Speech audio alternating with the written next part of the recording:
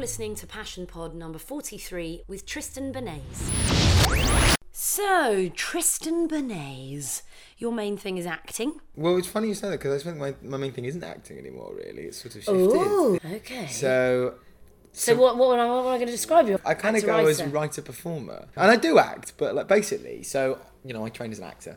And as soon as I left drama school, I went into production for 2.5 years because I didn't really like acting. I was very disillusioned by the whole thing because drama school is every stereotype you imagine. And it drives you a bit mad. And I don't regret doing it at all. In fact, it was really important for me to learn. Sometimes you have to do things that are hard. Yeah. And in a funny way, I've sort of come back to it now on my own terms. So basically, when you're in your early 20s, you are a bundle of nerves and you think the world is terrifying and scary and you sort of don't know what to do with yourself.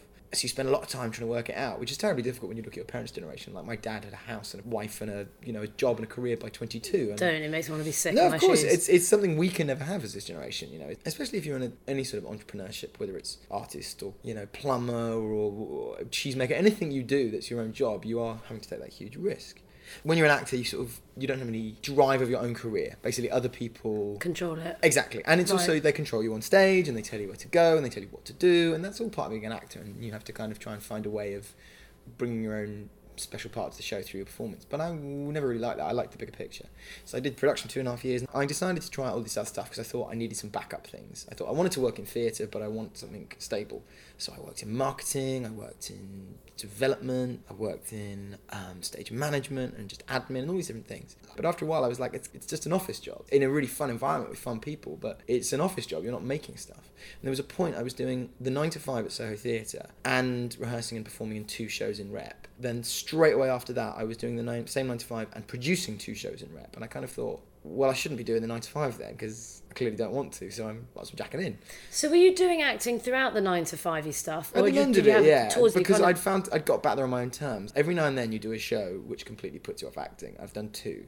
I did one which was a Christmas show, and we were performing in a 250-seat Grade 1 listed venue on the South Bank, and we had an average of 8 audience members. Oh my God, that makes me want to be... it was terrible. And that was my first post-drama school job. Then I did one a few years ago, which was an all-male Shakespeare touring around the country. It's a brilliant show, but it was a really fucking tough tour. We were making the set, a 4-ton steel set, putting it up and taking it down every day, 84 shows over 64 venues. Wow. And it was mad. And by the end of it, I got real sick. I got glandular fever, and like one time I passed out on stage, and I was like, I don't want to do this. So I started writing. When you're pursuing something that you love, to kind of keep check of yourself, it's quite a hard thing to think, hang on, this isn't quite what I signed up for here, or it's not giving me what I want. Yeah, it's easy when you're standing in a lady's dress in the rain in the middle of Somerset and it's pissing down and you're like, this isn't what I signed on for.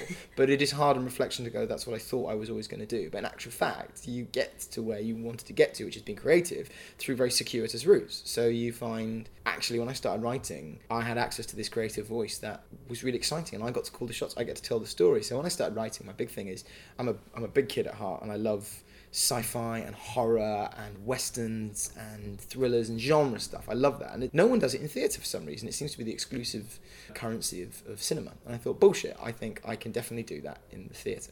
So I did. My first play was a horror. I've sort of moved away a bit from that because, I found other stuff I want to do. But the second one was a ghost story. Then was a sci-fi. And then I got to The Bread and the Beer, which was sort of the first piece that really kind of got me known a bit. And that was sort of a fantasy, I suppose you'd call it, but within a very theatrical tradition. And what was great was I was calling the shots on these stories. I was choosing what to write about. And I made Bread and the Beer because it was a one-man show, and it's very easy to do, so I had to be practical about it. And I also did the Bread and the Beer because I was like, I want to act again. I miss acting. I'd miss acting, I don't miss being an actor. Tell us just quickly a bit more about The Bread and the Beer. Saw it the other night and I bloody loved it. She bloody loved it. Listeners at home. And he's not even paying me for it.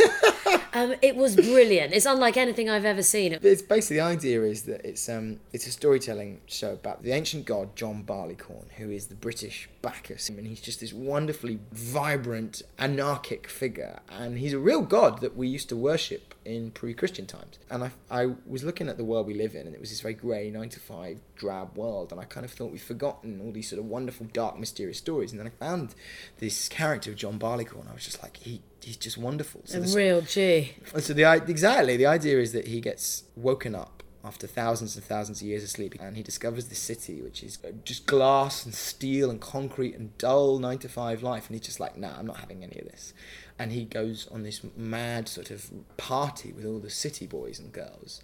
But the whole thing is a one-man show, but it's written in Iambic Pentameter. It's an epic poem for performance, and I wanted to go back to those old traditions like Beowulf and Paradise Lost, and this beautiful culture and tradition we had, which we still do in the form of Shakespeare and things like that, but no one's making much new work in that form, so I wanted to re-examine it. Yeah. And Bread and the Beer very much was something that had to come out of me. It was a feeling I had, and basically I went on a 1.5-year bender and came out at the end of it with this play. That's so interesting you took time out, and that's what, because it's all about that sort of, anarchic wrestling. So it's so teary. It's about kind of knowing that it's okay. Like, I genuinely think every now and then, the reason we had this god, John Barleycorn, is because every year we had to go mental, dance and have sex and just go wild, and the next morning go, right, got that out of systems, let's get on with the life. And the problem is, in this world we live in now, we don't have any of that. We don't have Bring any him of that. back. And bring him back.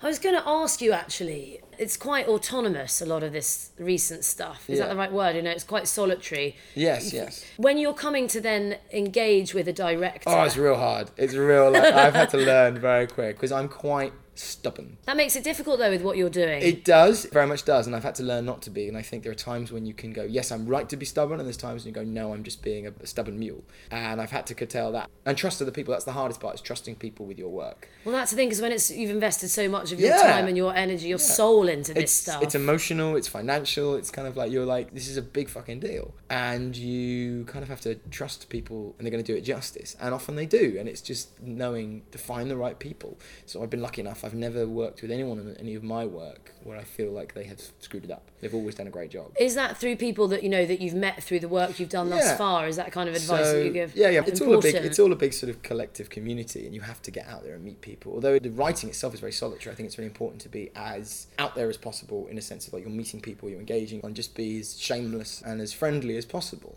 And you don't want to be pushy, but you've obviously got to be honest about what you are and what you do. But the balance between the solitary writing process, how you go from being quite involved and engaged in creating something which is totally by yourself, to then going and being this, quite hard, I think, of certain people. I think the thing you do is you write the thing, then you give it to someone to read, because the worst thing you can do is write it and then do nothing with it, because in fact it's not a piece of work until someone else reads it, in the same way that it's not a piece of art until someone else views it.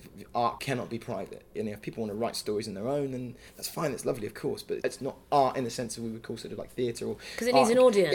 Art needs an audience, and that audience can be of 1 or 1,000 or whatever, but it needs the audience, so you get it out there. So I basically find directors who I think are interesting, who might like my work, and their friends and colleagues and stuff, and often you'll sort of be bigging it up for a couple of months. So for example, with the director I'm working at the Mo on a piece, and we'd been talking about the piece before I'd started writing it, and then I started writing it, and he was continually interested and involved, and I sent him the first draft, and he got more interested, more involved, so we're sort of working together on that now, and then they bring people on. So with The Bread and the Beer, for example, I didn't bring on anyone except Sophie, the director, and she brought on Luke, the producer. He was great, and she also brought on the designer, the video designer, the sound designer, and you just find a couple of people that you connect with. Once you're famous, it's easy because you're established, but establishing yourself is incredibly hard, because no one wants to take a risk, especially in this climate. No one wants to take a financial risk or an artistic risk, so you have to basically try and find ways of going, the risk is totally worth it, and often it's risking a lot of yourself. It's self-confidence, a lot of this, isn't it? Or self-belief, because the risk, you've got to really believe in what you're doing in order to feel confident enough to pitch this stuff. The way I think about it is I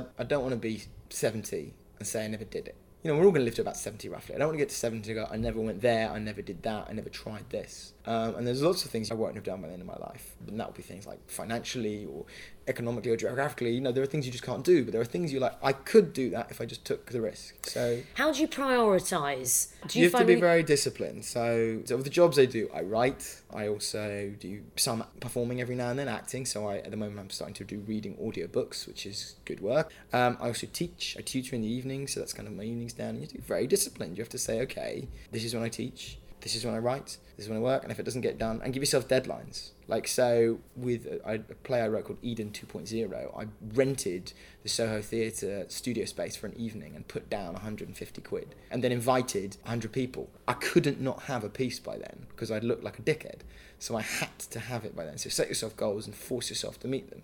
Don't give yourself an option to chicken out. So, for example, I've got to get this. I've just been commissioned to write a play by Theatre Renegade, who are the guys who are publishing It's all very sort of self-congratulatory. The whole thing is, darling, it's an interview. You're allowed. That's kind of the idea. That's kind of the point. This is the great thing. Just go for it. Okay. It's not awkward. You have to ask me questions back. How are you, Emily? So this company, Theatre Renegade, who is a really cool upcoming theatre company, doing really well considering they're quite young as a company, just commissioned me to write a new piece, and we've agreed on the deadline for the first draft. I've got no option but to get it ready for them. Yeah. Like, I've got no option. So it's about making time. Yes, and being strict with yourself. Not to the point where, I think with writing, the thing is, if it's not working, don't push it. Because that's the thing I imagine. I've never written, but to be able to sit down in the morning and go, right, today I am writing 6 chapters. I mean, oh my God. Give yourself a word count, give yourself a goal. If it's not working, just push through it, because the next day it'll be great. For example, Old Fools, which is a play I'm working on, was originally a short play. I'm turning it into a full-length piece, and I remember a couple of weeks back, I was on the second draft, and one day I just went, this is such a piece of dog shit. And it was an entire day of thumping my head against the table, and it wouldn't work. And the next day I came in, and it just clicked. And it's just going to happen like that. Some and just days, knowing that it's going to be like that, do you think? Knowing every day is going to be a new day, and what happened yesterday doesn't have to happen today. And that works both ways. So from the artistic side of things, you just have to trust that the story will work. And sometimes it doesn't work and you come back to it 2 years later. Eden 2.0, which was a sci-fi, started as a short play, which I wrote in 2010. And I didn't do anything over 2 years. And then I turned it into a full-length play. You know, like one of my favourite writers, Neil Gaiman, wrote a book called The Graveyard Book, which is sort of fantastic kids book, and he started writing it and just put it in a drawer, and then 10 years later opened up the drawer, found it, and then carried on writing it and finished it. And it's just lovely. It's patience. You have to be quite patient. Very patient. I mean, I'm the most impatient person in the world. I'm so impatient. That's why I'm working on, I've got 4 plays on the go at the moment, all at different levels of development, because one of them might suddenly take off and go really well, but I don't want to just pin all my money on that one. I want to sort of keep going with all these different projects, so keeping them going and seeing how they progress. And if I'm not doing anything, I get bored, I get depressed, I get and that's why I have to keep doing stuff, because I love, like, my work is one of the ways I define myself. You know, we spend 50% of our lives working. I don't know what the exact percentage is. Probably more. Yeah, do you really want to be doing data entry? No, you don't. You want to be doing stuff that's exciting, passionate. And of course you have to make sacrifices. Of course you have to do things like evening jobs and weekend jobs and make sacrifices for the financial and stuff. But I would rather do that than just go and do a sloggy 9 to 5. But you know, you can make it work. It's interesting having the balance of your tutoring and stuff like that. It's, as you say, it's the balance of all of this stuff. If you want something hard enough, you'll find ways of making it work. Yeah, it's very hard. Like, you have to be very hard, and you can't just sort of coast. What do you think the biggest challenge of it is? Genuinely financial. Jumping into the corporate world, and I use that just in a sense of a world where you have an employer, a traditional job, you have an employee or whatever, and, you know, maybe it's not as, you know, it's not actually any more as secure as it once was, but it's more secure relatively, and you can afford to go, right, I can take a sick day and I'll still get paid, or I'm going to go on holiday for 2 weeks and I'm still going to get paid, or I'm going to get a pension, you know. Genuinely, that's the hardest thing, especially as you're going into I'm going to be 30 next year, and my friends are getting married, some of them get mortgages, and that's great, and I don't begrudge them that at all, but I have other things I want to do as well, because that's important for me, and you have to make a lot of sacrifices for that. I'm very, very lucky, and my parents are incredibly supportive, stupidly so, but, you know, not everyone is in as fortunate a position as I am. You know, there's a lot of stresses. But you just keep pushing through. So when I came back from Edinburgh, for example, I had no paid work. You look at this like expanse in front of you. No paid work, no writing, and it was this horrible expanse. I mean, it was just this vast... So what did you do? Cried, obviously. I ate lots of chocolate. I think at some point you have to have a breakdown. But you just start doing work, you start making new things, you start chasing up paid work. So I went and got a job in a bar for a while, as much as I could, just because I'm like, I want to have something I can go, I am of value, I am of worth. Because that's it as well, you want to be of worth. And a lot of it is your self-esteem is a huge part of it. And if you can get that to a good level, you can deal with all the stuff where you go to parties and people, when they go, what do you do? And you go, oh, I work for Shell and I travel abroad and I drill in Australia and I have this house out there and I'm moving out next year. And you go, what do you do? He goes, oh, I'm a writer. You just have to be like, you have to value your work and believe it is true. Because funnily enough, a lot of those people are like, oh, I wish I was doing that. The grass is always bloody greener. It's always that. Darling, if you were to give yourself one bit of advice, what would it be? Maybe back in the day, like, oh, Christ. You know, what advice do you wish you'd been given? My grandfather said, there's 2 things you should never give as presents: socks and advice. So I'm reticent. So sweet. I'm reticent to give it. You give me a pair of socks instead if you like. I don't know, just it'll be okay, I think is a really big one, because I remember times, especially at drama school and stuff, you get to the lowest point of yourself. Do you think that's part of it though, stripping it away, isn't it? Oh yeah, completely. Like, it's part of growing up. Like, I think when you reach 60 and you look back in your life, you're like, I can't believe I was worried about that. But you know that whole phrase, you can't see the wood for the trees. Yeah, it's all relative, isn't it? Yeah, that's very, very important. So I think it will be okay. And just also as well, if you don't like something, don't do it. There are ways out of it.